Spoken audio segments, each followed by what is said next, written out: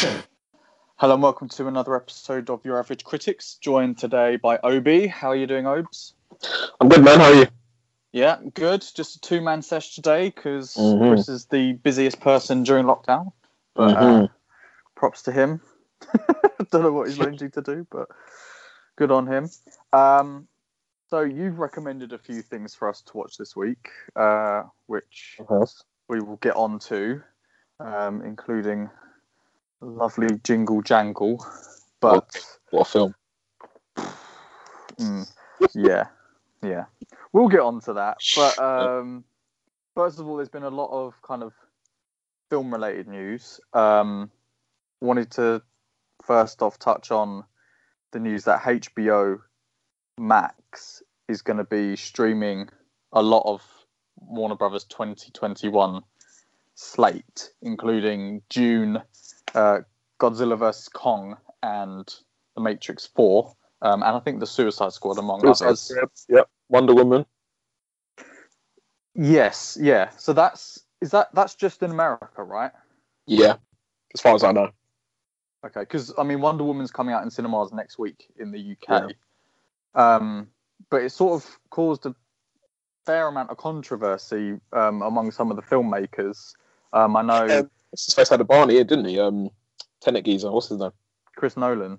That's the one. Yeah, he wasn't too happy. James Gunn is apparently not very happy. Surprised, in fairness, but continue. Sorry. Yeah, I mean, it's obviously a lot of this is coming from the industry press, so we don't know kind of how much it's accurate. But there's reports that Gal Gadot was given a payment as like a compensation for $10 million. For Wonder Woman not being released fully in cinemas, and then other kind of stars have been like, well, what about me? James Gunn I think was a bit pissed off. So what do you see the logic in it, or what sort of side do you lie on? Do I see the logic?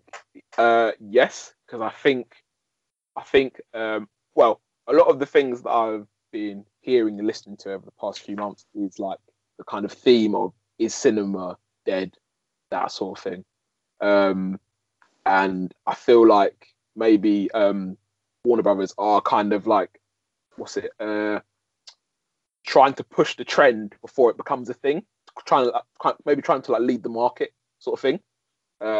Obviously, they've got their HBO Max, which I think is pretty popular. Maybe not in terms of viewership, but in terms of like the content that's actually on there, I think it's quite popular with the people who have got it. And I suppose them doing this now also produces like a would it be a niche in the market? I would say, bringing out films that should be in cinemas exclusively on their platform. So that's obviously going to introduce loads of viewers, I would think anyway. Because you think like, if I sign up for this, I'm going to get to watch Wonder Woman, Suicide Squad, Godzilla, Matrix, blah blah blah, June, whatever. So like, there's a lot of content potentially to be watched. So in terms of like them gaining popularity and viewership on their streaming service, I get it, and trying to move with the trend in terms of like cinemas maybe becoming not obsolete, but definitely becoming less popular. I get it. That makes sense. Yeah. But I can't help but thinking that obviously we don't know how long this corona thing's going to last. We were talking about vaccines and stuff, so maybe we'll be coming out of it next year. But I can't help but think they're losing a lot of money potentially. Like I read a thing that said, they're set to lose out on 1.2 billion, and I was thinking it's got to be way more. Like Wonder Woman and Suicide Squad is probably near $1 billion alone. Like, yeah, and this like Godzilla v Kong probably make a lot of money. June, I reckon, probably would have made a lot of money. Like you got to be thinking like they're missing out on a lot potentially. I think anyway, but what do I know? Yeah, I mean, I've just like there's an article in Screen Rant which says the Directors Guild of America has written a critical letter to Warner Brothers demanding a meeting to discuss the plans to release all of its 2021 films on HBO Max the same day as in theaters. So, okay, they are going to release them in the cinemas, but they're also going to release them on HBO Max, which I guess might be sensible in the sense that, a lot of their audience might not be able to go to the cinema, might not be comfortable with going to the cinema. For us, it's the Um, best of both worlds, really, isn't it? yeah, I mean, I don't, America's obviously the most affected country in the world by COVID-19. So maybe that's their thinking, but you know, it is like you said, it's sort of pushing a dangerous precedent because if this goes really well, then Warner Brothers might be like, well, we've earned more from our HBO subscriptions than we did from cinema sales. So maybe we won't do that anymore. Won't release them in cinemas. And it has, wider ramifications because I think it was Legendary Pictures put up 75% of the budget for Godzilla vs. Kong. So, I mean, I don't know how all their financing works in terms of getting paid back, but, if they're not consulted about putting it on HBO Max, the people that put the money up are going to be like, what the fuck, mate? I was expecting a huge opening weekend or whatever. And also there's a case of like, I think it's certain actors get like, they negotiate in a contract where they get like a percentage of the revenue kind of thing. So yeah, it'd be a big one for them as well.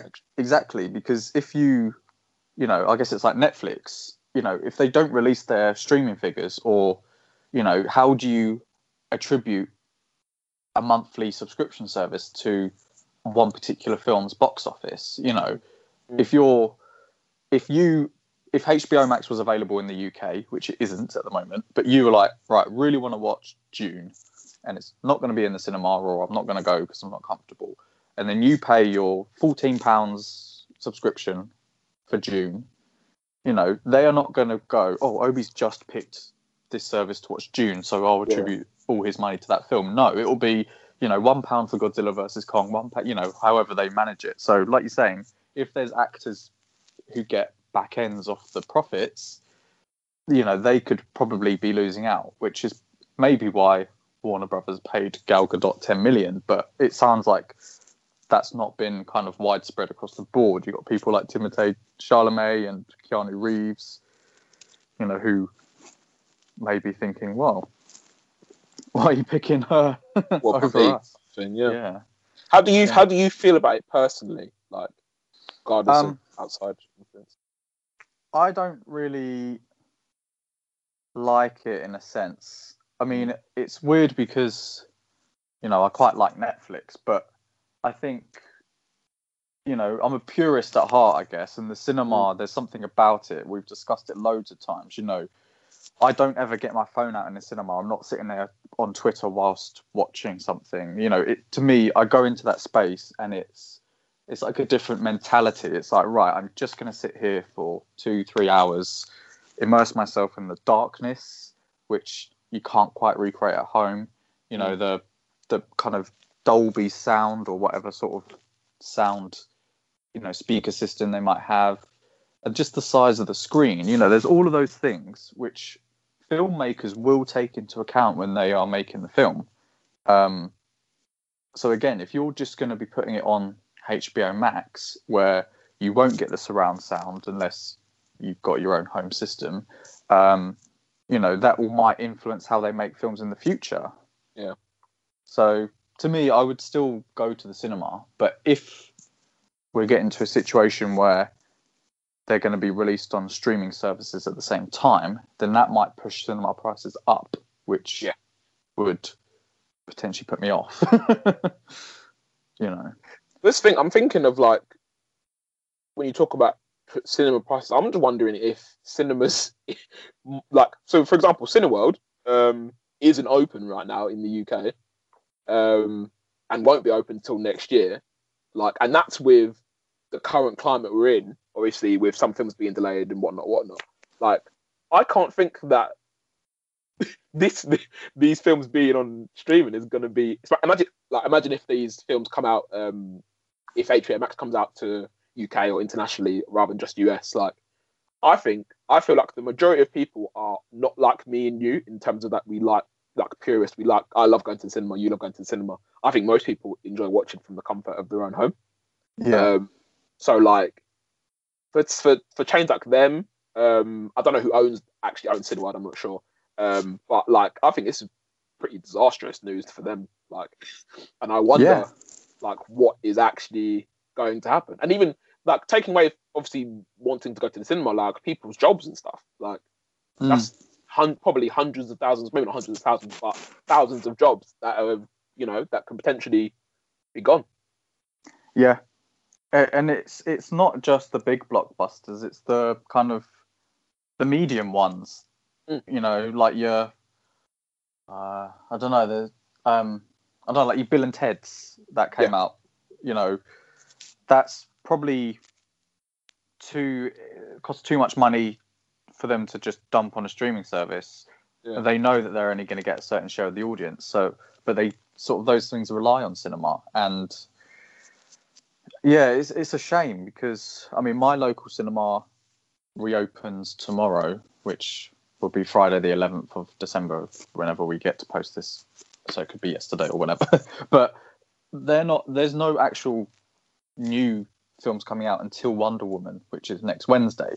So currently all they're showing are things like Elf and and to be honest, okay, I could go and see them, but I've seen them before, and it's to me it's like, well, I would be comfortable watching Elf on DVD at home. I'm not gonna. It's not like, I need to see that in the cinema. Yeah. So again, they're sort of just filling the screens with whatever they can at the moment. It is a tough one because there will be a lot of people. It's like just want to watch it from the comfort of their own home.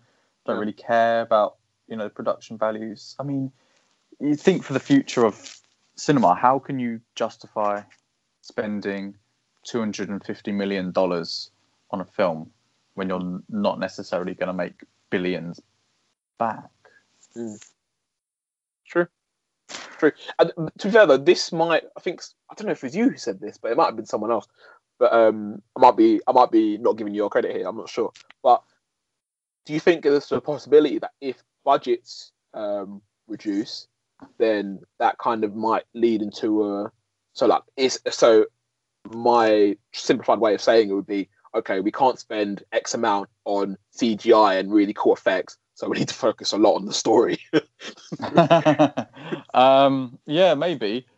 Or you just have to pay actors less, because I think, actors' salaries can take up some of the biggest parts of a budget. You think like Robert Downey Jr. is being paid like what, $50 million per Marvel film. Seriously, I feel like it was something like that. I mean, ridiculous amounts. So some people do get decent pay packets out of it. I mean, apparently these films are only going to be available for 1 month on HBO Max, but I mean, that's sort of like a cinematic window. Your bigger films will be out for a couple of months, but it's not as if it's not as if that 1 month is going to force people into the cinemas after that. And also, they're not actually charging extra for it, which is that's a very key point. Yeah, I thought that maybe they were going to be charging money for it, like Disney tried to do. The fact that Disney tried to swindle us, but the fact that HBO have said, "Oh yeah, it's free," I think is a really massive point. Yeah, it's I don't know. It's a strange one. I think there's a bravery in it, but also, they might be kind of jeopardizing their relationship with certain directors. Because, someone like Chris Nolan is going to be pissed off. I know Tenet. He's only pissed off because this film did shit. Yeah, which is sort of, I think, one of the reasons why Warner Brothers was sort of saying, well, this is why we're putting them on HBO Max, because, Tenet didn't make that much money. But that isn't Christopher Nolan's fault. He even said it was Warner Brothers' decision to release it in the cinemas at the time they did. So, that's a calculated risk. I don't know. I just hope that, it doesn't become the norm. Because, the more they do this, more cinemas will close. You'll have to travel further to actually watch a film. We've even talked about how if you want anywhere where, you live, if you want to see a film by someone who isn't white, you've got to travel quite far. And, you sort of have to think, well, is it really worth the hour and a half round trip to Wimbledon or Croydon to go and watch Brotherhood, you know. Yeah, but, you're not wrong. You're not wrong. I just don't want to get. I just don't want to get to a point. I doubt it will do this because obviously, like Disney is king. They're not gonna. They wouldn't do this. I'm almost certain. But I don't want to get to a point where I'm watching an Avengers film at home. Like, allow it. Yeah. I mean, maybe if again, I'm just sort of speculating here, but it might force, if the cinema chains are like threatened with closure, then you might get the whole kind of vertical integration again, which happened in like the early part of Hollywood, where the studio owned everything. You know, they had actors on like, you know, rosters. They owned the cinemas, they owned the distribution and the production company. That was forced to break up for like competition kind of purposes. But you know, if Cineworld are like, fuck it, we can't afford this, Disney swoop in, be like, right, we will just buy you and we'll just exclusively show Disney productions. Yeah, you could get to a point like that, sure. Which essentially is their streaming service, but in real, you know, in the cinematic version. You will get purist directors, particularly like Christopher Nolan, who still likes to film on film rather than digital, and you know, practical effects where you can. He's been a critic of Netflix in the past, so you know, he will kind of do what he can to you know, make sure that cinema is alive, and so will Tarantino. So I think there will be still a market for the cinema. It's just whether it's as widespread as it is now. Yeah. You know.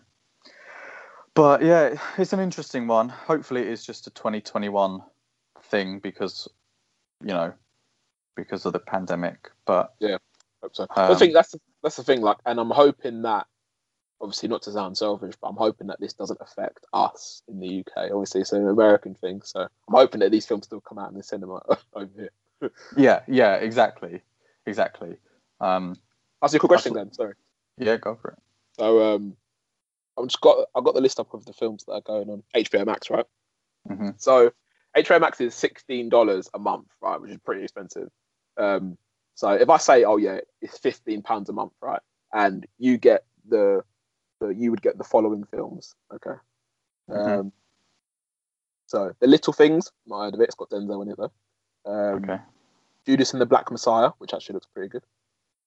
Tom and Jerry, The Many Saints of Newark, Reminiscence, Godzilla vs Kong, The Conjuring, The Devil Made Me Do It, In the Heights, Space Jam: A New Legacy, The Suicide Squad, Dune, King Richard, The Matrix 4, Mortal Kombat, Malignant, Those Who Wish Me Dead, and and a film called Cry Macho, and we'll throw Wonder Woman on top of that, plus of whatever, you know, limited series they come out with. I think The Undoing, I'm pretty sure that's HBO Max original. But anyway, if they had all that in the package and they said yes, £15 plus obviously all the other stuff that they got, all the Warner Brothers stuff they've got, would you be interested in that? It would depend on when these films are being released. Okay. I imagine they're not going to put them all on at the same time. No. Okay. So let me. Yeah, it's true actually. Let me rephrase it. So I mean, of those films, yeah. I mean, I've not really heard of many of them. I don't know what many of them are about, but the ones that I do know of, I would want to watch The Suicide Squad and I'd want to watch Dune. I've not seen the Godzillas. I did see Kong Skull Island, so maybe I'd watch Godzilla versus Kong. But, you know, there's maybe like a handful of those films that I would, you know, go to the cinema to see. So if a couple of them were out at the same time, then I would pay for that month, you know, sort of thing. I guess in a way, you used to pay 18 quid a month for Odeon Limitless, but then you would get, you know, not just Warner Brothers films. So yeah, it does seem a bit pricey, especially when you think about, the content you can get on Netflix. Yeah. For even Disney. Disney's what, £6 or something? Yeah. but then you only are getting half of Disney's catalog because anything up above a 12A is not on there. So, but yeah, I probably wouldn't commit to a whole year. I've been burned by Disney Plus. So, would you though? Would you sort of? Would I? I think I would only if I had. Not in short, no, I wouldn't because, like I love going to cinema, so I would just go to the cinema. But if cinema wasn't an option, I definitely think about it only because I've heard a lot of good things about the HBO service in general in terms of like not just new stuff but like legacy stuff that they've got on there as well. Yeah. So yeah, I definitely think about it. But like you say, £15 a month is a lot. It's double Netflix. Like, I don't know. I'll have to think about it. Considering like we spend money on Disney, Netflix, Amazon Prime, just those three is how much? £27 a month. Yes, and if you use to add HBO onto that, that would be basically £40 a month. And then you're talking about I might as well just get fucking Sky or something. Do you know what I mean? Like, I might as well. It's the same as like streaming is supposed to be an alternative to like cable TV or whatever they call it now. But it's not really an alternative. It's the same fucking price. Yeah.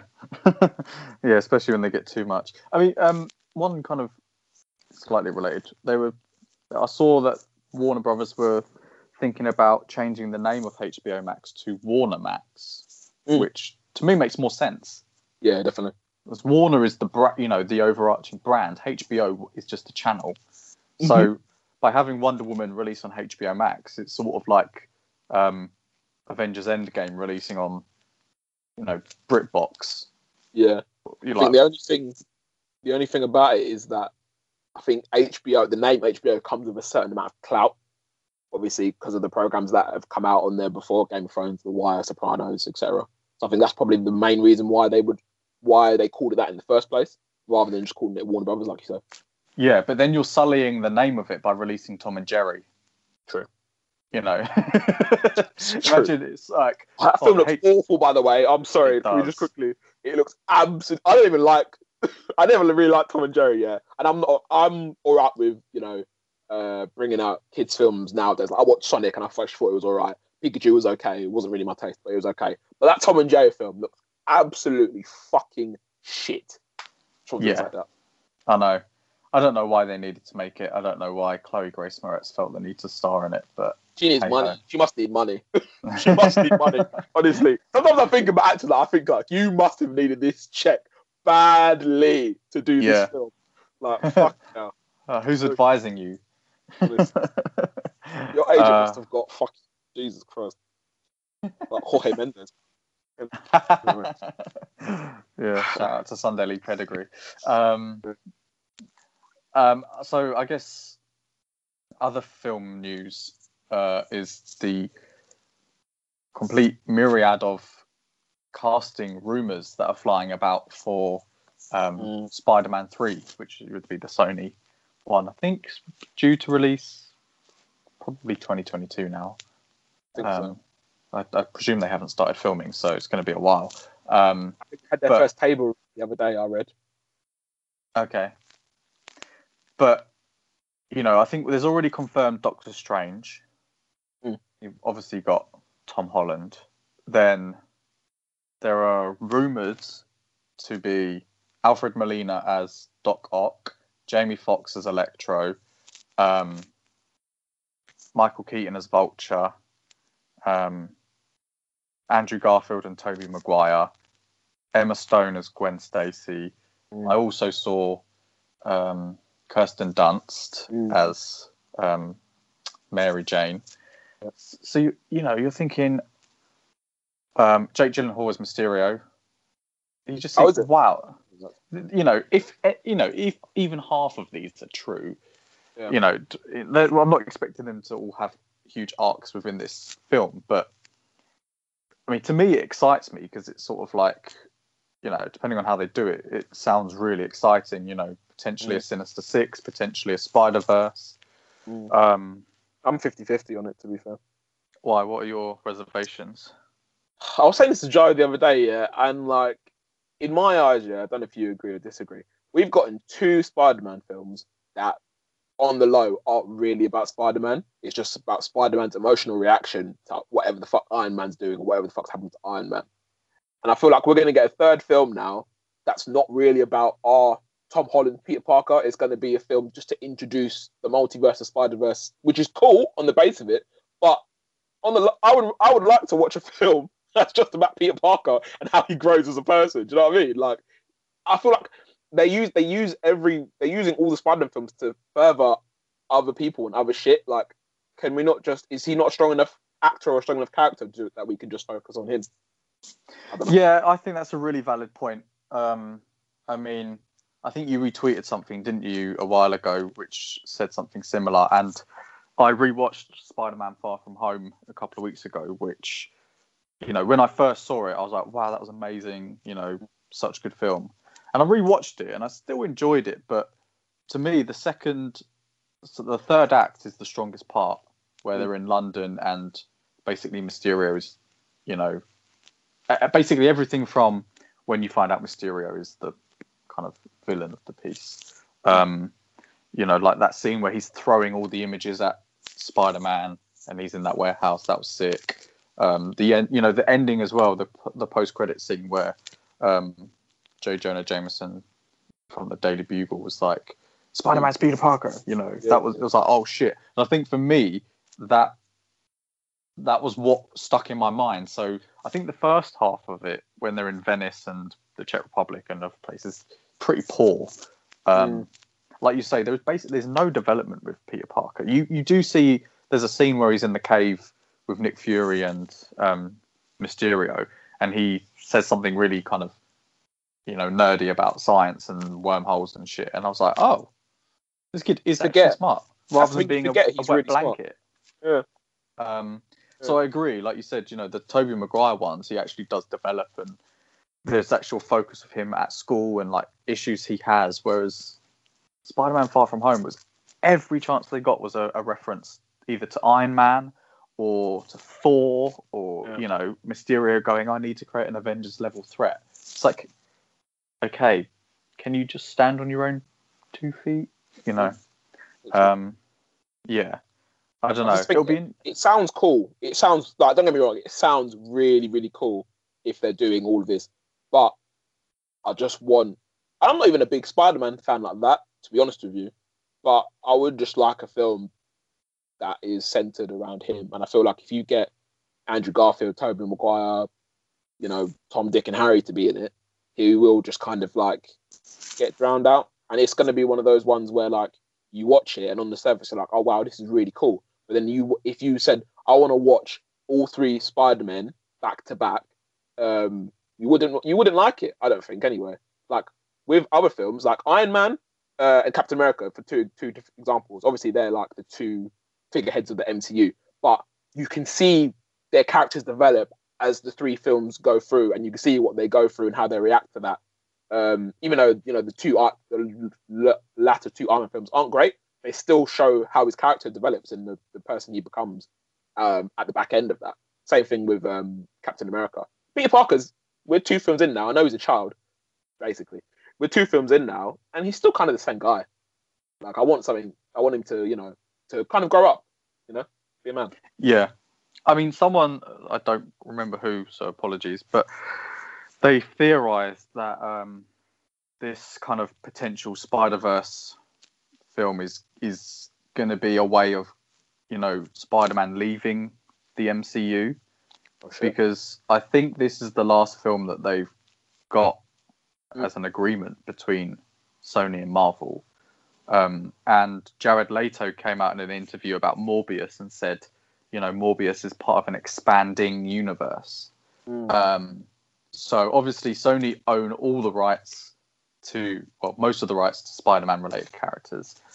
So this person suggested that by the end of Spider-Man 3, he will be in a different reality where Sony could then have him in Venom 2 and Morbius 2 and whatever.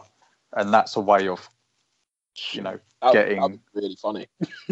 Yeah. People would hit the roof. Do you remember how much people lost their shit when they said that Spider-Man wasn't going to be in the MCU anymore? Imagine if they actually confirmed it at the end of this film. People would lose their minds. Oh my god! I want them to do that now. That'd be hilarious.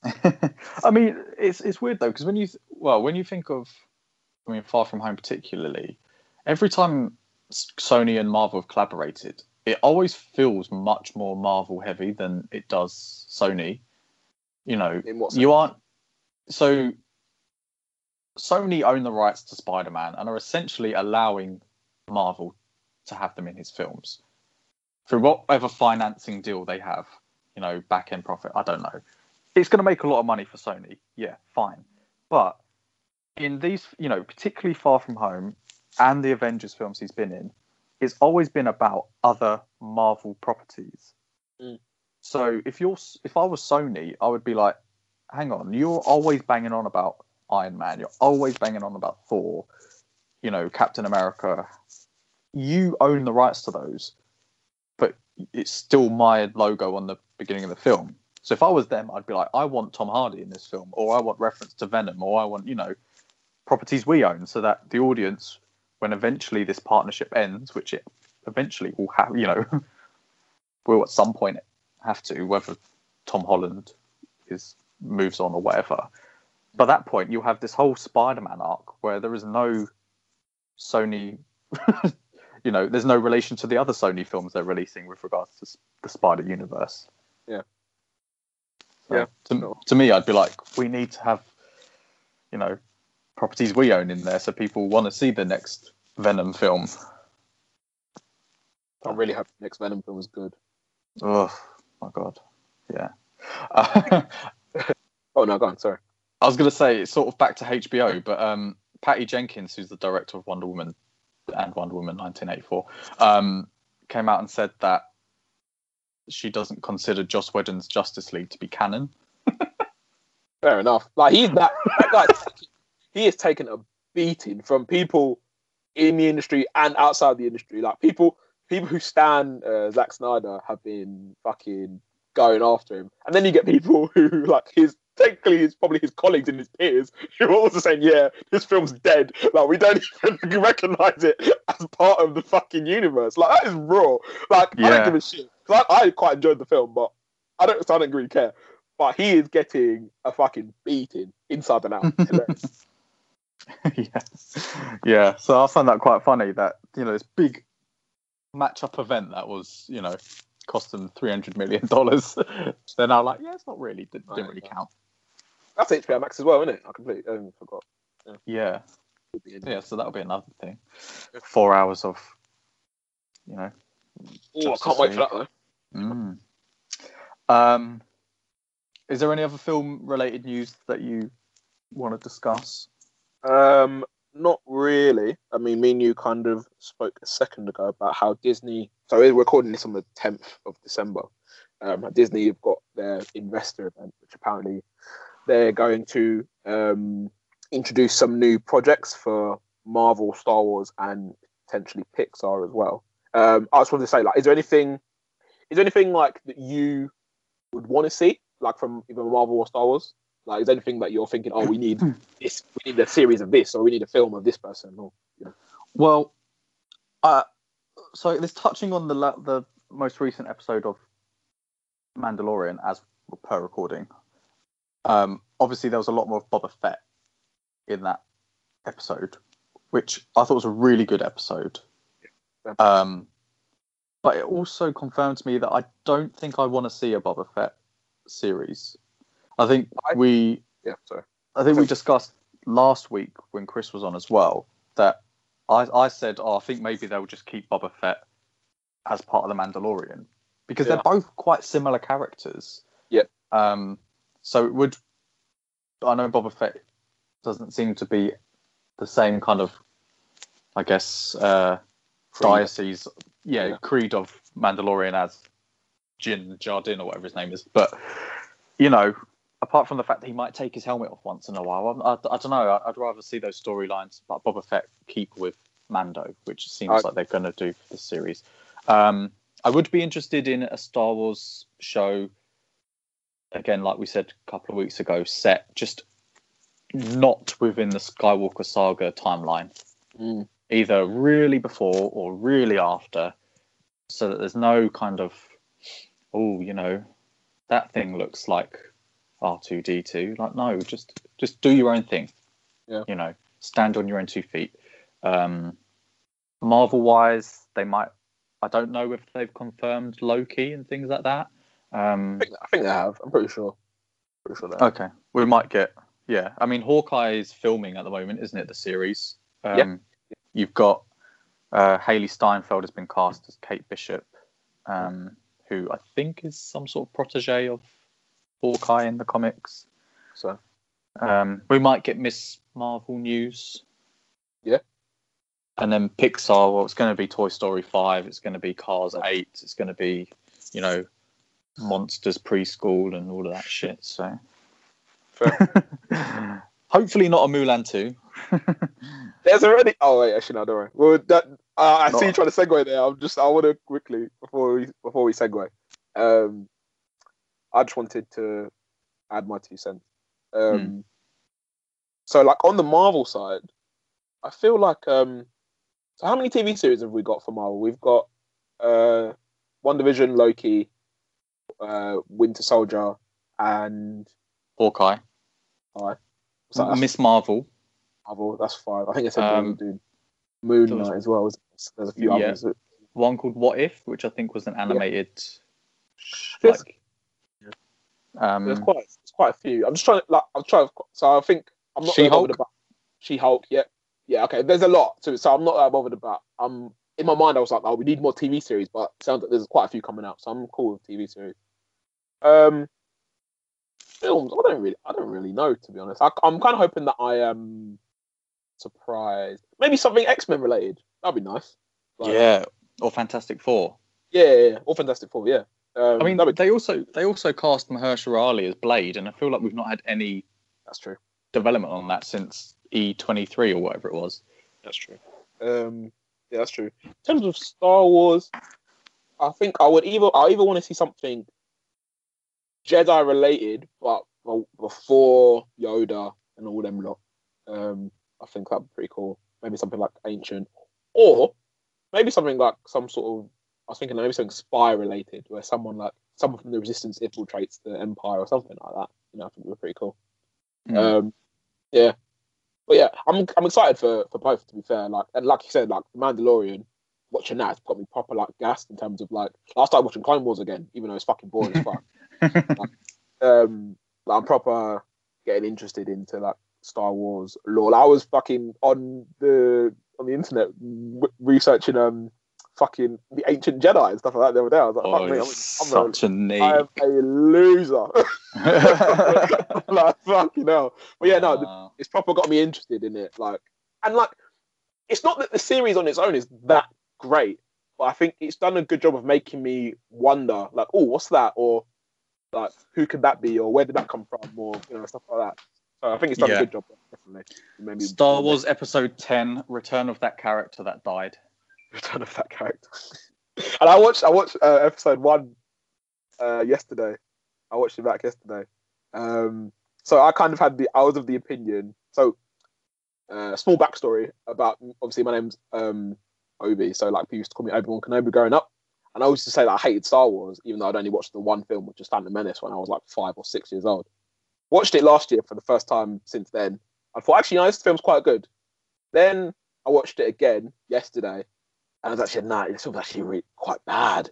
It's actually not very good. And I can't help but think that a major contributor to that is, obviously, apart from Jar Jar Binks, whatever, is just the CGI is pretty shoddy.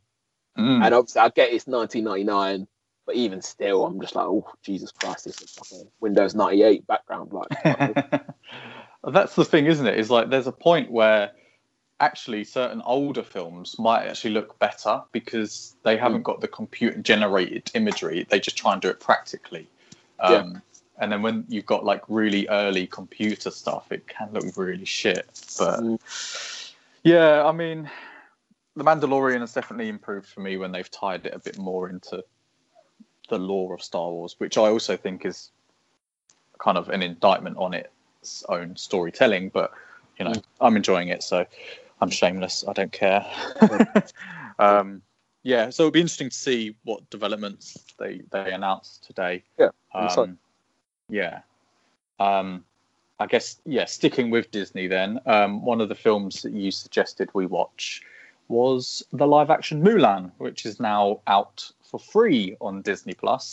So, that membership you pay for, yes, you do get the content that's on there. Rather than trying to charge us 25 quid for it, which... That's so cheeky. That's so cheeky. Do you know what? That's good marketing, because it's like, oh yeah, this film's worth 25 quid on top of your membership. No, it isn't.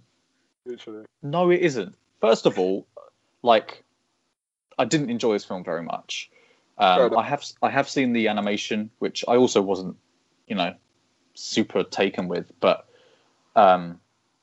this isn't like a direct adaptation of it, because there's no music, and they've cut characters, like the dragon. I was watching it, and this film cost $200 million to make. Yeah. And I watched it, and I was like, where on earth did you spend that money? Because, fair enough if, you've got huge named actors, like throughout the film, like you do in the Avengers films. I mean, yes, you've got kind of well-known people like Jet Li in it, and I think Yifei Liu, I probably butchered that name, apologies, but I think she's, the person who played Mulan is well known in her field. But to me, I was looking at the production values of it. There isn't tons of, obvious CGI. That it doesn't look like there were maybe they built huge sets. I don't know, but I was just sort of watching it, and I was like, where on earth have you spent all this money? It didn't to me look like a $200 million film. It sort of looked like a $60-70 million film, which is not necessarily a bad thing, but to me it was really lacking. Like, the script was, the dialogue was a bit formulaic. I didn't really feel like particularly attached to any of the characters, including Mulan. It was also written by non-Chinese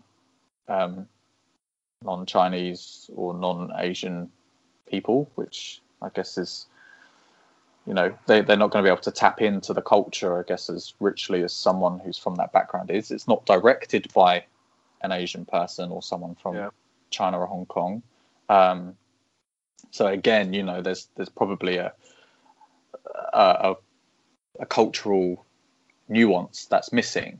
Not necessarily that if you're doing a film about a Chinese person that the director has to be Chinese, but I think certainly because until we get to a point where representation is equal, then maybe you should.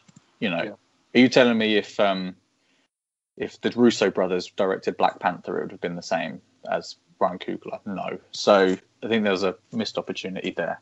Also, I'm not describing the synopsis because I'm presuming people know what the synopsis is. There's a invasion in a Chinese city, and every family has to choose one male to go and fight. The only male in Mulan's family is her injured dad, so she assumes the identity of a man for the most part. But to me, it lacked a lot of magic, which, not literal magic, because there is the witch which I think is a new character. I don't remember her from. It is new, yeah.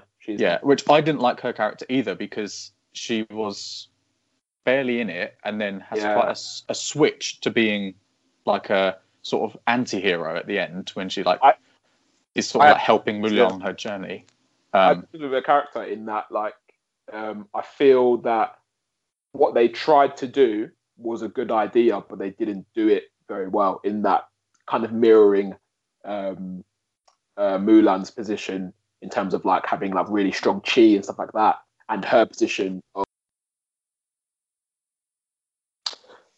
so my thoughts on the witch character, I liked what they were attempt to do, instead of mirroring the two, like Mulan and the witch, in terms. So the witch was someone who, I don't know if it was the case she had really strong chi and that was why she was able to like turn into birds and shit, or if it was like more of a case of something like extra that we don't really know about, that she had magical powers and whatnot. I don't know, but the fact that she wasn't really accepted with her, in her family, her village. Mulan wasn't really accepted for who she was in terms of having like really strong chi and whatnot. So I like the parallel there, and her but I think it could have been a thing where like maybe the two were throughout the film were tempting each other to join each other's side. Like, oh, maybe like you're just like me, come join the dark side, or you come join the light side. Kind of like a Star Wars kind of vibe, like Kylo Ren and Rey kind of thing. Yeah. But it didn't really tap into it. And for like, it was like two scenes of the film that they went to each other, like that they kind of interacted with each other. And then apart from that, they didn't really do anything else. And then the woman sacrificed herself for Mulan at the end. I was like, brah. Yeah, and again, like, you didn't earn that sacrifice. Do you know what I mean? In the narrative or kind of character-wise, you know, I didn't care about the character to be like, oh no, she sacrificed herself, or, you know, her journey's complete. I wasn't like that at all. Yeah. And it's funny because, you know, there's a few things in this film where I was sort of like, okay, it's a good idea, but you don't expand on it. So the original animation, there was, in the beginning that you got the dragon and all of the spirits of the family come to life, don't they? And it's like, you know, there's a strong identity of ancestry and family, which isn't really touched on very much here in the live action film. You've also got kind of, I guess, the pressures of being a woman and having to matchmake, and again, I just feel like they touched on quite a lot of things but didn't expand upon them. You know, even her chi, apart from the fact that she can catch a few spears and kick them, you know, they don't really expand on that either. Like, where does that chi come from? Is it her ancestors? Is it, you know, how does she develop that? I don't know. It just, to me, felt like they were touching on certain things but not really following through with them. And even the action, I didn't even think it was that good. I thought the action was pretty decent, in fairness. I quite enjoyed it. Yeah. I think there are a few scenes which I quite like. I like the end, which her fight with the final geezer, even though her kicking the arrow into his chest was hilariously bad. I liked when she first, before she reveals herself to be a woman, her little fight with when they first go into war, basically. I quite like that. I like the way it was shot as well.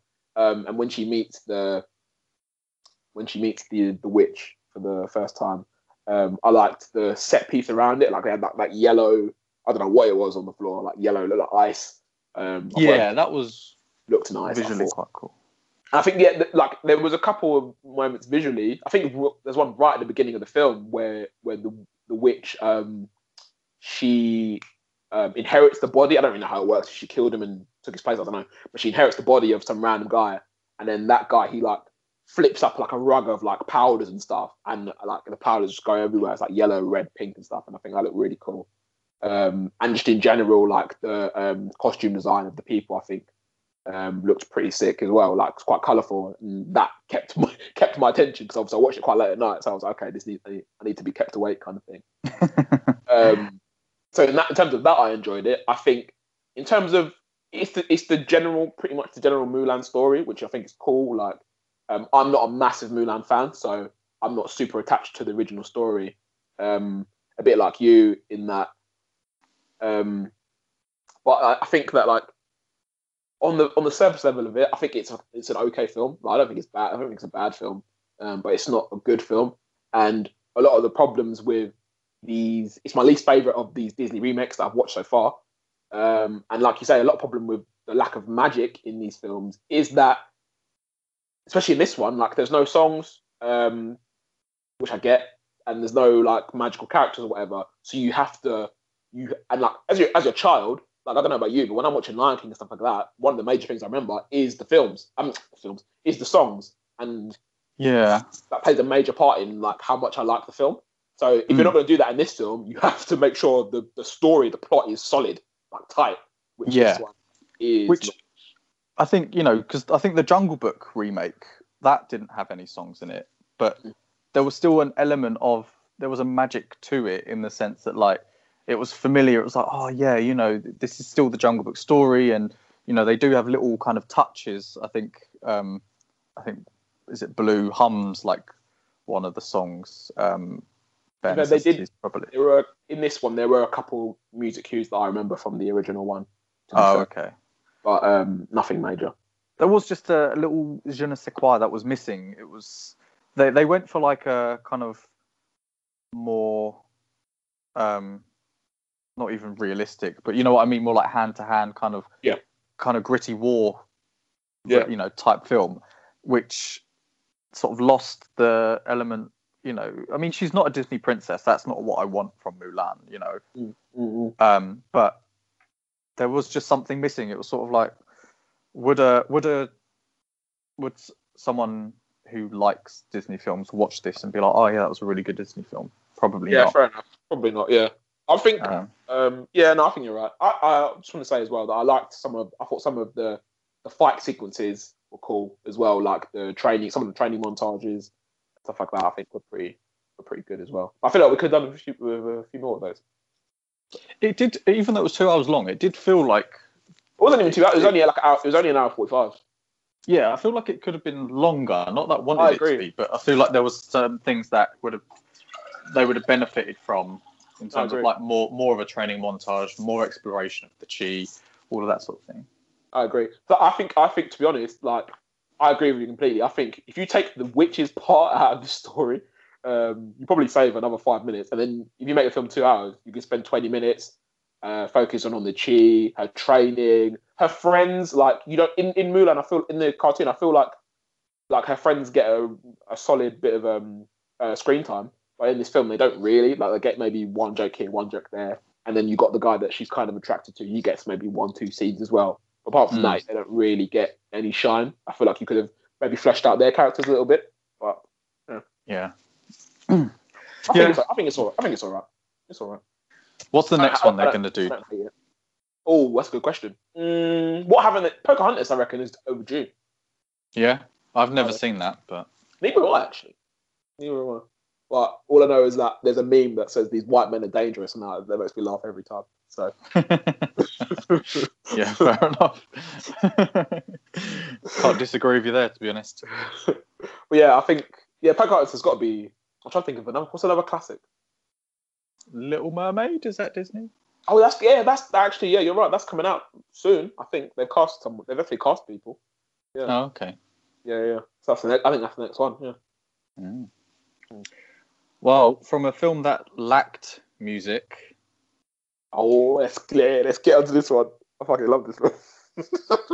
Go on, you chose it. So you chose it purposely knowing I probably wouldn't enjoy it, which I think is really crafty and, to be fair, I also chose it. It is for that reason that you just said, but I also chose it because I picked two other quite dreary things for us to watch. So I wanted to watch something that gives us a bit of cheer, a bit of Christmas cheer. Do you know what I mean? Because sometimes you need to be a bit happy. Obviously, it didn't make you very happy, but that's right. So I'm going to put the onus on you. Give us a synopsis and then talk us through Jingle Jangle and your thoughts on this film.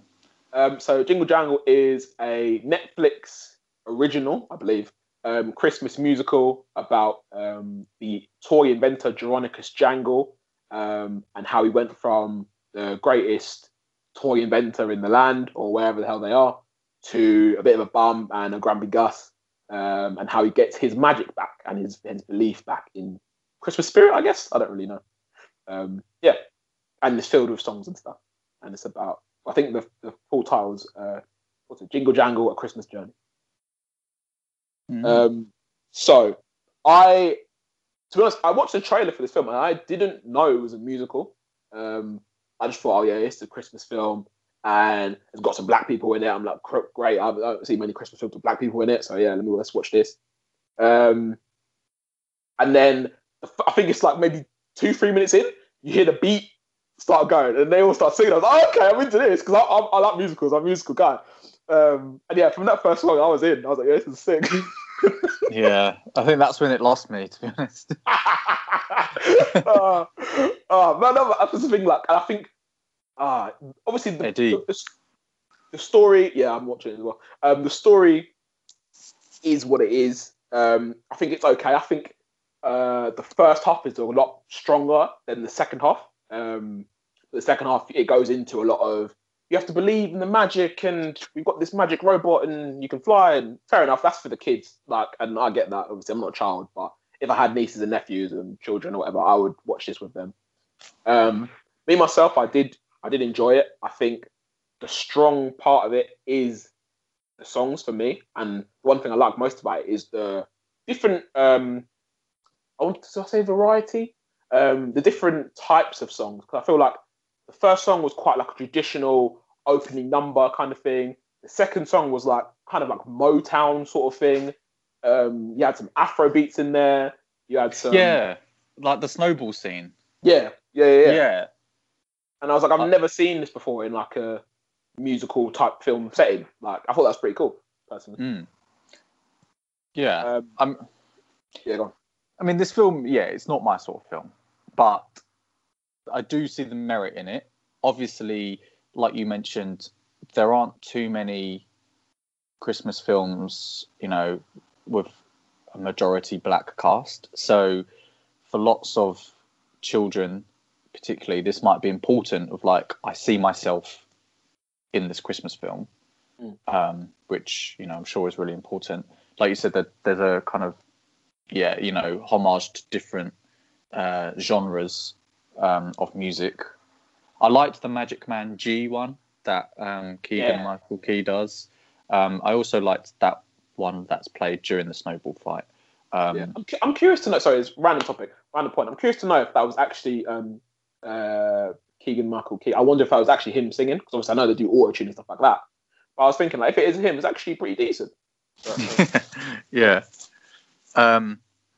So I think the song that's played during the snowball fight is called Grandpa Minier, Asu Jingle Jangle remix by a Ghanaian artist called Bisa Kade. Again, I've probably butchered those names, so I apologise. But the like you said, the story's pretty generic. It's like you've got to believe, which I don't mind. It's a kids' film. To be honest, there's, apart from the fact that I just don't like this sort of film, there isn't anything particularly wrong with it. Do you know what I mean? It's just like your cup of tea. Yeah, to me it was a pantomime, and I don't like pantomimes. It was more pantomime-esque than filmic, if that makes sense.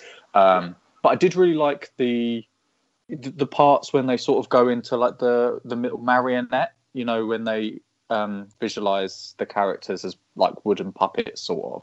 Oh yeah. There's only a few of those scenes, but I liked that. But yeah, other than that, it's just not really my sort of thing. But it was a pretty, an okay kids film. The postwoman was annoying, but she was funny. I thought she was hilarious.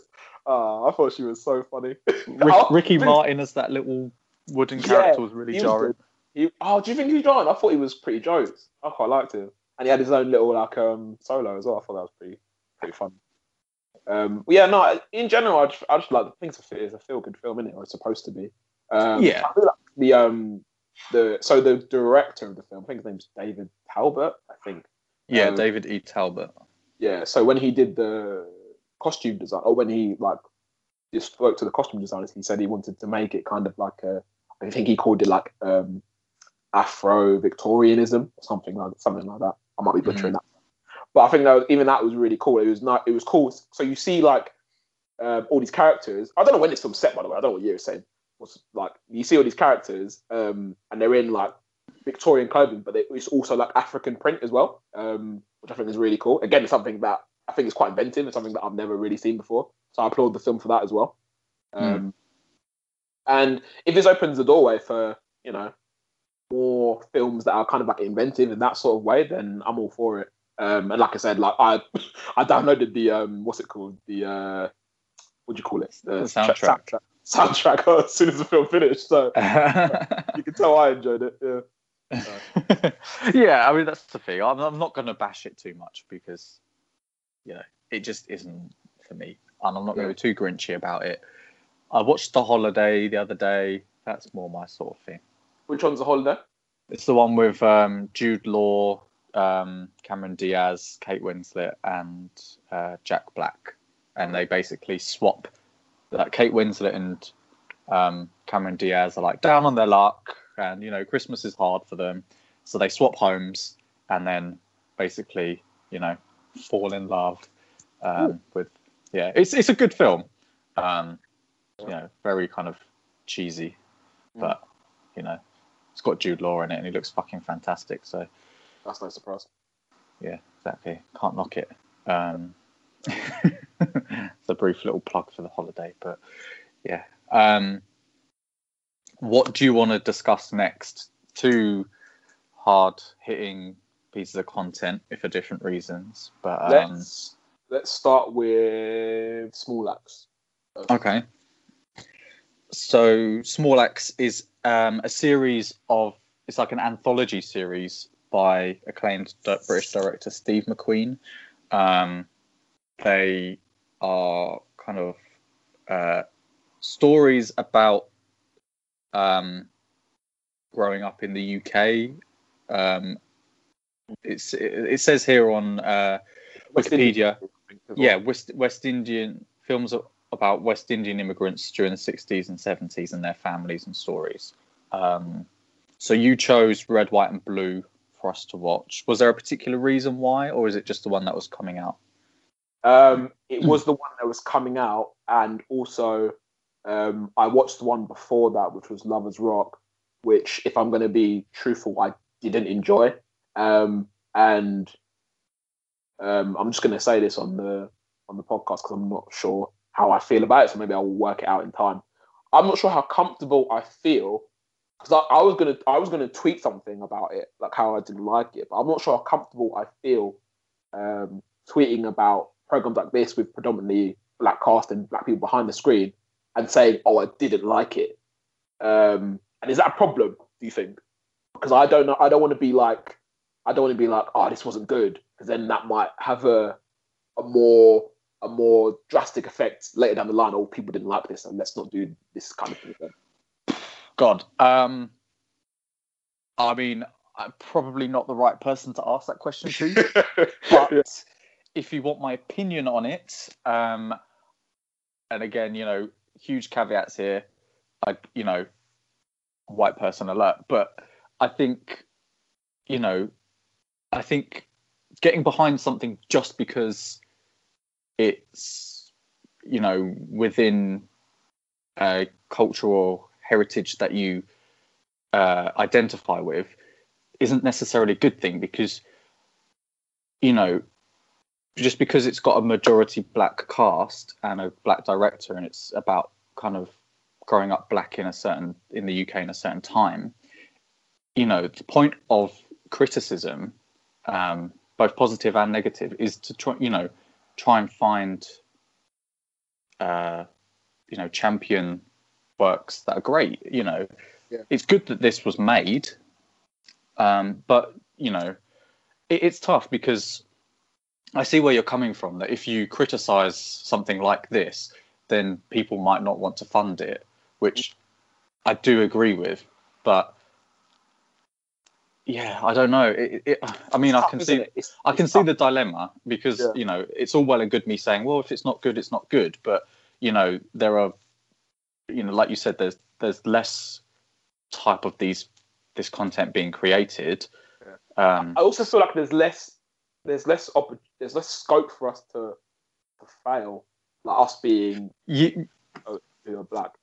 And like, I just think of, like, I'm just a random example popped to my head. Like, I thought Will Ferrell, his last 4 films have been terrible, but he still continues to, like, I feel like certain, it might be because he's built up a bit of certain clout in his career, which is fair enough. But I feel like when it comes to some white actors, producers, directors, they're allowed leeway to make crap films and keep making crap films. Yeah, white people can fail upwards, can't they? Yeah. That's what I was going to say, but I didn't know if that was the right phrase. But I think it's true. You know, I mean, I go on about how the fuck does Adam Sandler still get films made? Yeah. You know, whereas, I mean, again, I don't know if they're comparable, but you know, when was the last time you saw Eddie Murphy in a film? You know, he did things like The Clumps and stuff, which were not well received. I mean, I don't know whether that's led to why he's not working very much at the moment, but you know, would he have been given the same amount of opportunities as Will Ferrell? Probably not. So I do see your point, but I also think it is, you know, valid to critique them. You know, you're not saying that this sort of film should never be made. You're just, you know, expressing an opinion that you didn't enjoy it as much as another. And I think that's valid because, you know, if people were never, you know, it's not that Steve McQueen's going to read your tweet, but you know, if people never criticised anything, then you will just continue to get loads of, you know, potentially shit being, you know, spewed out, and that could be even more harmful, you know, in the long run. If you know, say you did a film, right, and it was shit, but no one told you it was shit because, you know, they were worried about repercussions it might have, and then you continue to make films and they don't make money, and everyone goes, "Oh, do you remember that Obi? His films are shit." You know? Do you know what? Yeah, it's funny, right? It's funny that we have this conversation, right? I don't know if you've heard of this TV show, but there's a TV show on Netflix called Black as Fuck or Black AF, and I think it's episode 5 of this series. They have this exact same conversation that me and you are having right now. They have the whole episode based on that. It's a really, really good episode. If anyone's listening, wants to check that episode out, I think it's episode 5. If you want to give that, it's really interesting. Like, because obviously the person in who the show is based on, he's a content creator, so he's like of the mind, like, am I allowed to critique like black art? If that makes sense. So yeah, it's very interesting topic of discussion, I think. Yeah, I think. I don't know. It's a tough one for me to kind of accurately comment on, but I think maybe in a way, if we're to achieve true equity, then you need to treat all content, you know, as you would another piece of content. But I guess I do see the reasons why that can be difficult with content like this. But I mean, so what did you not enjoy as much about Lovers Rock compared to Red, White and Blue? I think it's my main issue is that it's 70 minutes long and nothing really happens. I'm like, when you see the trailer for it, I think it's a trailer, and you see like posters for it and stuff like that, you're led to believe it's about it's a love story about two people. One of them, Michael Ward from Top Boy. And I was like, okay, cool, I'm into this. And then the film starts, like, it's cool for the first. It's a very obviously I can't imagine, I wasn't born in these times, and I'm also not West Indian, but I feel like a very authentic feel of what happens in the West Indian community. So it's like a party basically. Like this DJ setting up, and people are cooking, and everyone's like having a vibe and stuff like that. It goes to the party now. And they're playing like certain music, and people are dancing a certain way, and you know, reacting to the music a certain way, which is cool. But they spend, I shit you not, 40, probably not 40, it's probably 55 of the 70 minutes we're listening to people dance and watching people dance. It's really? For me, yeah, genuinely. Like, there's one scene of a song. It goes on for I'm sure it's at least 10 minutes. And it doesn't cut away. It's 10 minutes long, and it's just a song, and people dance to a song. Do you think maybe the intention of that was to sort of give you sort of an immersive experience of what it may have been like absolutely. to actually? Yeah, okay. Absolutely, but it's just me. Like, I know people. I'm in the minority of people who didn't like this. People love this. I'm not. I like music. I'm not. For one, I'm not a music guy like that, and also I'm not a big. I don't even know what was it, reggae? I don't know if it's reggae. I'm not sure if it is, but I don't want to sound stupid. But whatever genre of music that was, I'm not that into that either. I think if I'd grown up in a West Indian household and I brought up that sort of music, like if if you change this what's it called, the type of music, and replace it with, I don't know, Nigerian gospel songs, I might feel this different way because I grew up hearing that when I was younger. This is something that I don't really have a connection with, so I was kind of like watching it, thinking, okay, are we gonna move on? Are we gonna get to the next scene? Like, is something else gonna happen? And yeah, I found it really boring, and I was really annoyed that I found it really boring because I was like, I really wanted to like. Cause I didn't watch the one before called Mangrove. Apparently, that's really good. I really wanted to like it, and I just didn't. I was like, it really pissed me off that I didn't like it. But yeah, I think. I mean, again, I've only seen Red, White, and Blue, but I am interested to see the others.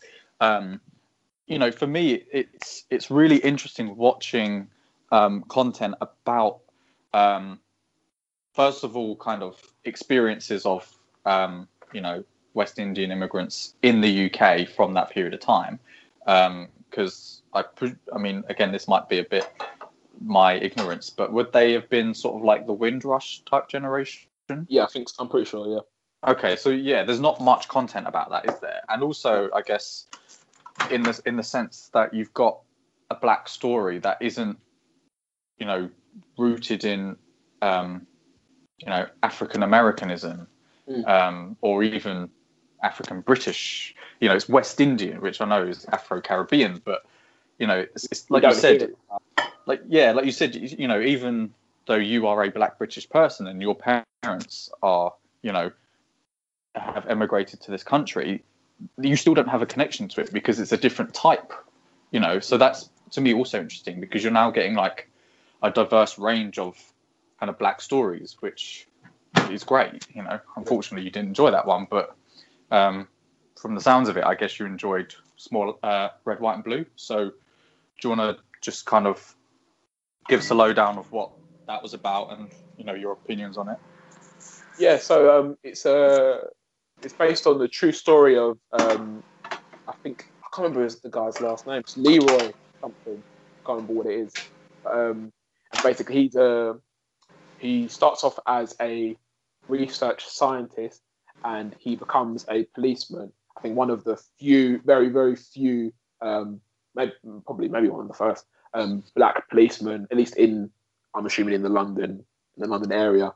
And the film is basically about him kind of like trying to make change through the police system, but facing opposition from obviously racist people in the police, and also people in his community who think he's like basically like a sellout, which I'm pretty sure still happens today. I've seen videos of people like taking videos of black policemen in 2020, calling them sellout, calling them this, calling them that. Like the same way in this TV series, he gets called coconut, bounty, whatever.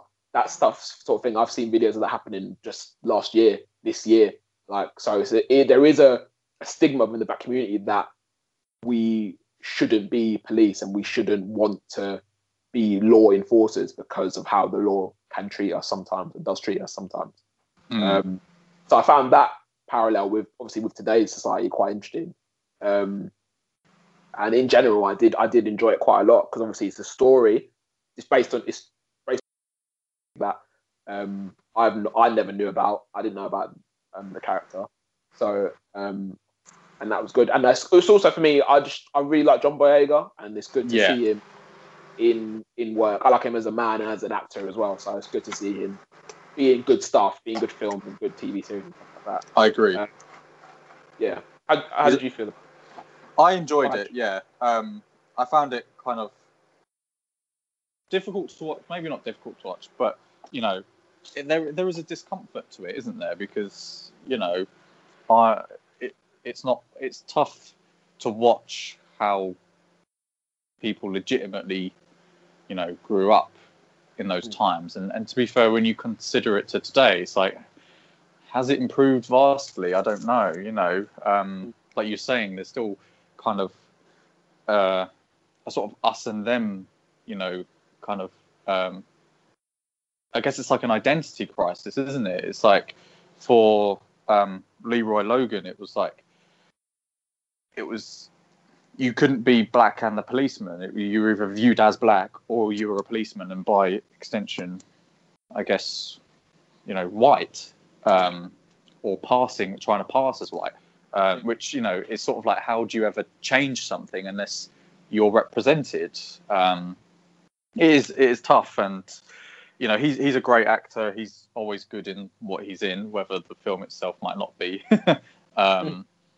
So yeah, it was just an interesting story. Obviously, it was good to sort of see the point of view of the Indian character, showing that it wasn't just kind of black Brits who were struggling growing up, but it was basically anyone who wasn't white. And you see those attitudes still today, really. I was watching it. There was a scene where the Indian police officer was talking to the owners of the restaurant that had been kind of defaced, and I think he was talking in Bengali, and the guy's like, "Speak English, mate." It's like, well, actually, him speaking in their language is really helpful. Yeah, exactly. And it's a thing where, like, so one of the things that that Leroy wanted to do was improve communications within the community, and that Asian guy, if he's able to speak, I'm not sure what language it was, so I'm not going to say, if they're able to speak similar languages to people in the community, that's only going to help relations with the police. Exactly. I mean, there was are you still there? Yes, still there. Yeah. Oh, sorry, my phone's beeping. There's a frustration that maybe I missed it, but they didn't seem to show us what happened in the end. I mean, originally I thought it was just a story. Yeah. And then it was only when I was reading up on it that he was actually a real person. Yeah. And I was like, oh, well, what happened then? Because he actually, this Leroy Logan, founded... Yeah, he accomplished a lot, apparently. Yeah, and that wasn't really touched on. And I was a bit like, oh.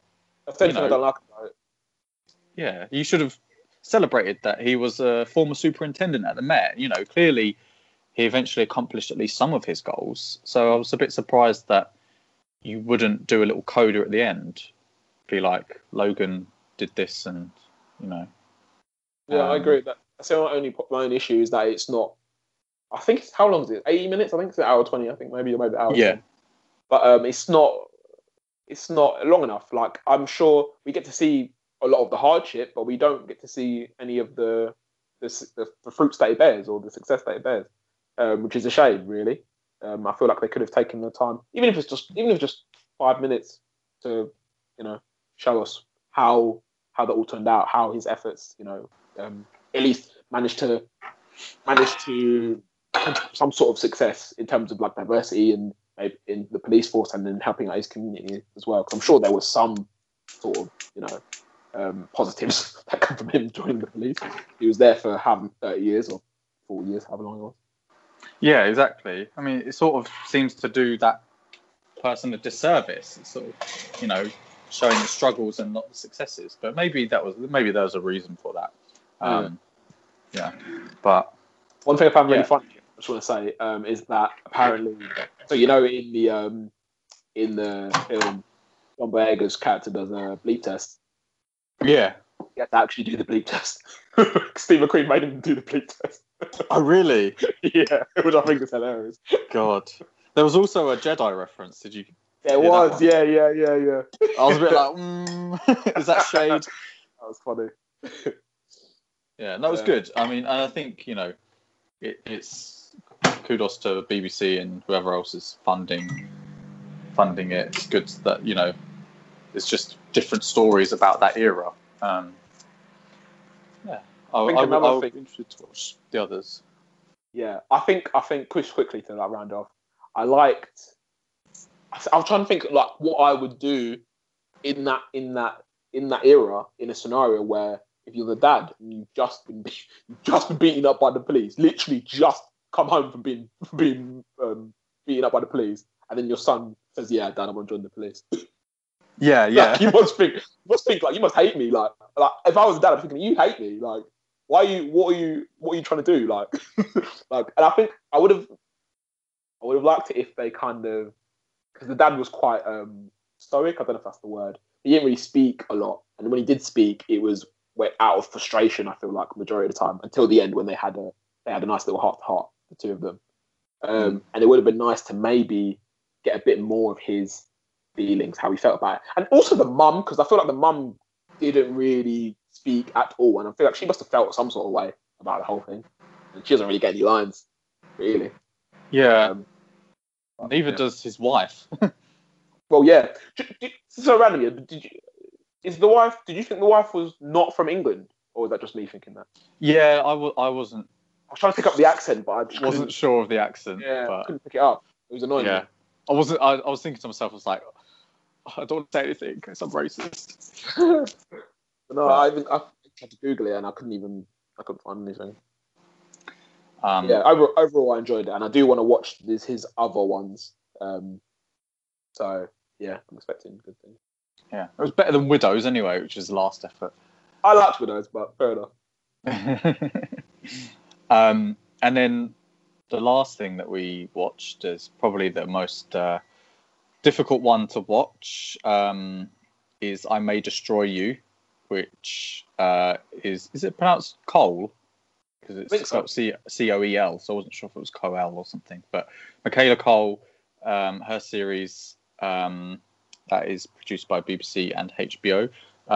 It's about a young woman who looks to kind of deal with the trauma of being sexually assaulted on more than one occasion, and sort of deals with, I guess, it deals with responses to sexual assault from the victim, their friends, other people, the perpetrator, and what I find interesting about this as well is it sort of highlights different forms of sexual assault, which people might not consider. So yeah, it's a tough watch. There's also some like quite dark humor in it. That there are some like moments where you're like, I found that a bit funny. In the sense that some really grim scenes, like when she has sex with the guy in Italy, and she's on her period, and then she's like, "Oh, that's a blood clot." I was like, "What?" Yeah, that was nasty. It's like grim, but yeah, I think it's a really important series. I mean, I've only seen, I think, 5 or 6 episodes. So, I mean, what's the story where you've got up to?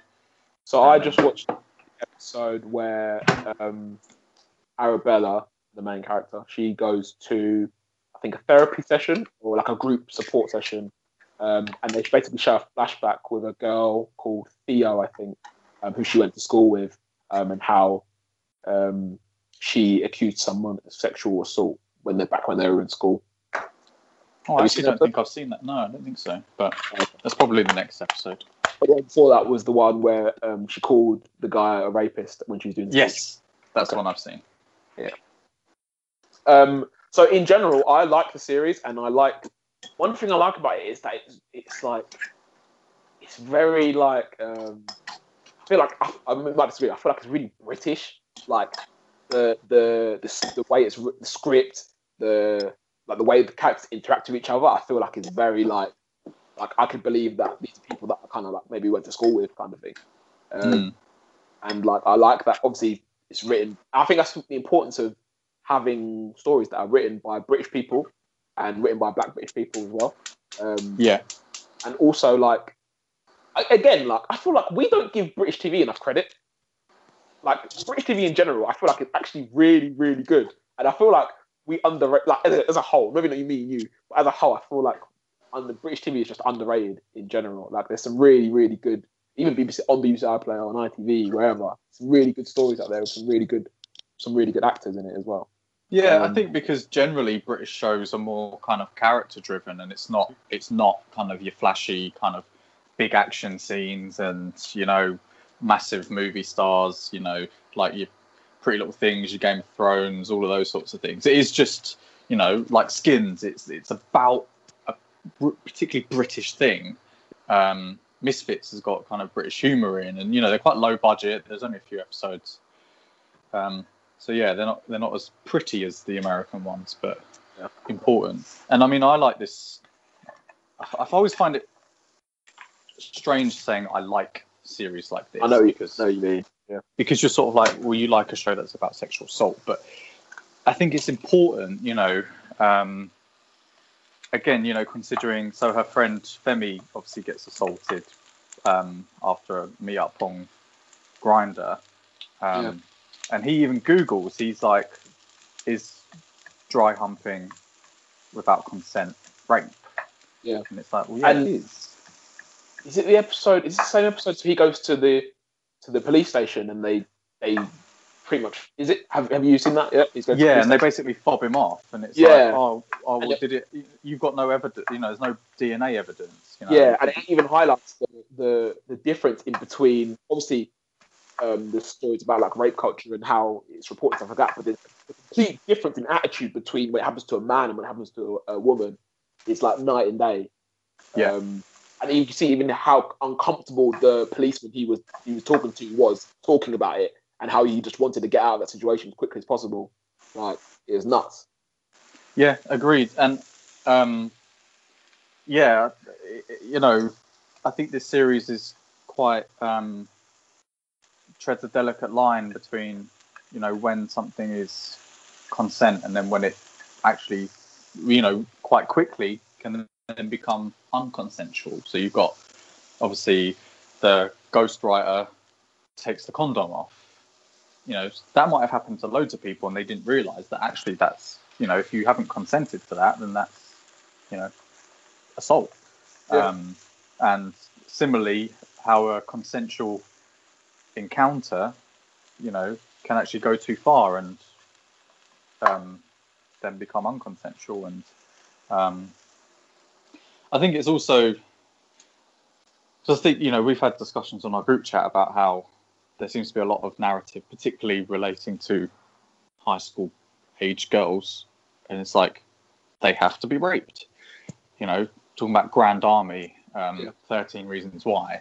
It's just like, does that have to happen every time? I mean, obviously, Arabella's a different age, so I guess it's focusing on a different story. But there's also so in Grand Army, Joey gets assaulted in the back of a cab, but to me, the way that episode presented it was sort of like, oh, well, she was being really flirtatious, so she deserved it.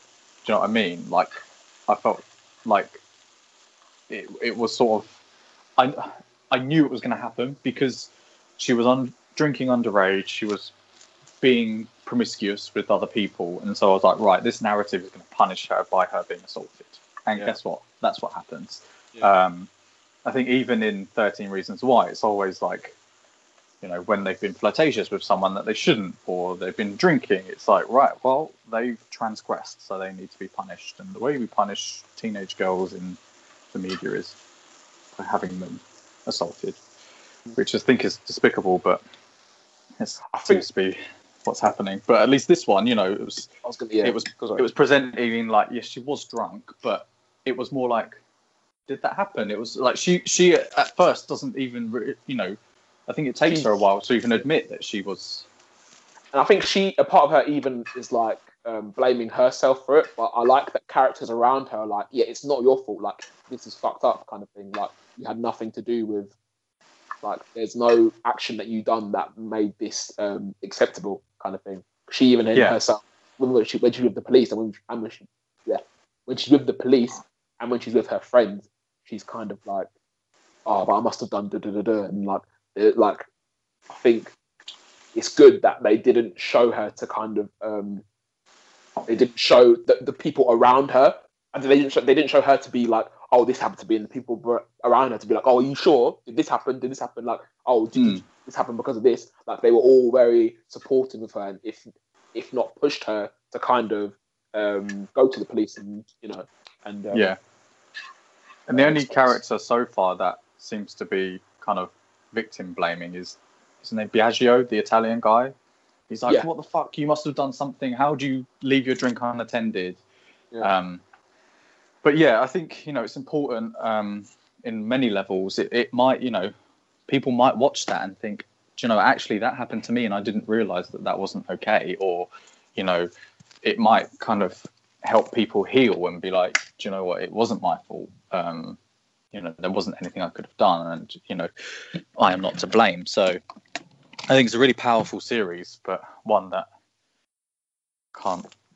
You don't binge it, do you? No, it takes time to get through.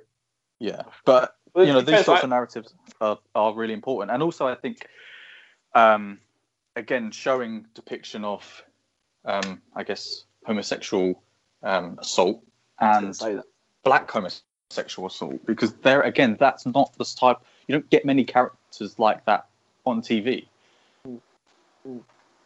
I was even just going to say in general, like the sex scene before the assault happened. So the sex scene just before that. I don't know about you, but I've never watched a TV series or movie neither that has depicted a gay sex scene so vividly. No, me neither. Like, right. I felt like the bloke who was standing. There's the third guy who doesn't get involved. I felt like him. I was just standing there. I was like, where do I look? Literally, that's how I felt. I was like, oh shit. Like, that's what we're going in. I was like, Jesus Christ. It's funny, man. Yeah. I mean, it's a very frank series, isn't it? It literally doesn't hide away from anything. Whether it's her menstrual cycle or the, activities of Femi, and I mean, I will continue to watch it. It's a tough one, but I mean, that was a good choice from you. That and Small Axe. Jingle Jangle was quite a hurtful one for you to choose. But I liked 3 out of 4 of them anyway. I don't consider Mulan as a choice of mine, by the way, because that's just like a Disney film, isn't it? That's not really. I would not have watched it if you hadn't suggested Fair it. enough. I also watched Blue Story the other day. Oh, did you like it? Please say you liked it. Yes, I did. Yes. Again, it was like one of those like really deep stories, wasn't it? Like about the two friends who, from different boroughs, and then it's sort of like a classic story in a way. Like friends become enemies. It's tragic. It's a tragic. Like, what's it called? It's like Shakespearean in a way. Exactly. Yeah. Again, really good performance from Michael Ward. Even the other actor in it was really good. Wasn't overly keen on Rapman's sporadic appearances and narration. I liked it just because it kind of just like bookended the beginning, middle, and end. I got it, but I was a bit like, meh. I could take it or leave it, but I thought it was really strong. Obviously, an indictment on knife crime within London, particularly. I was quite surprised to see that the gang names they use are actual real gang names. Like, I can't imagine members of those gangs would have been particularly happy with that. But, again, a really important story and tragic in a lot of ways. I mean, when the guy's girlfriend gets killed, I was like, oh, you're fridging her. I was shook. Because I did not expect that. I was just like, oh, what the... Like, I was actually all upset. I was like, bro, that obviously took me completely by surprise. It took me by surprise as well at the end when which one of them dies? Not Michael Ward, isn't it? The other one. Yeah, the other one. Can't remember his name. Stephen something. His real name's Stephen something. Sorry, apologies. And he dies at the end. I'm like, because you think like normally in that situation, because I would say he's the protagonist of the story. If you're gonna have a protagonist. So in normal situations, you would think a way to like get out of it. But it was like, no, this is actually based on a true story, and this guy died. So. Oh, it was based on a true story. Yeah.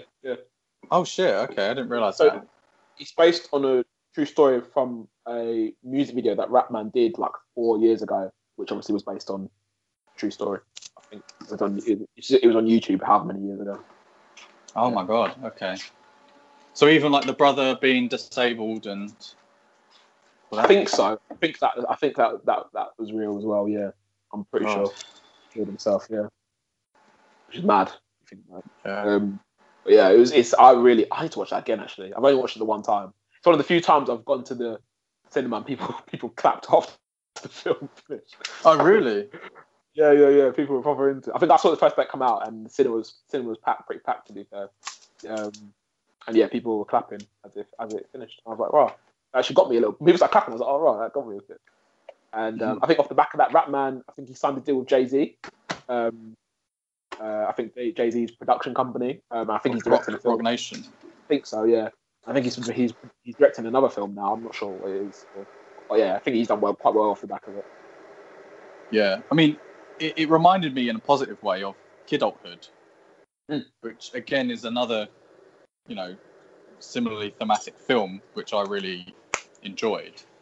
I thought Kidulthood's just a decent film. I think the adulthood and motherhood and brotherhood are take them or leave them, really.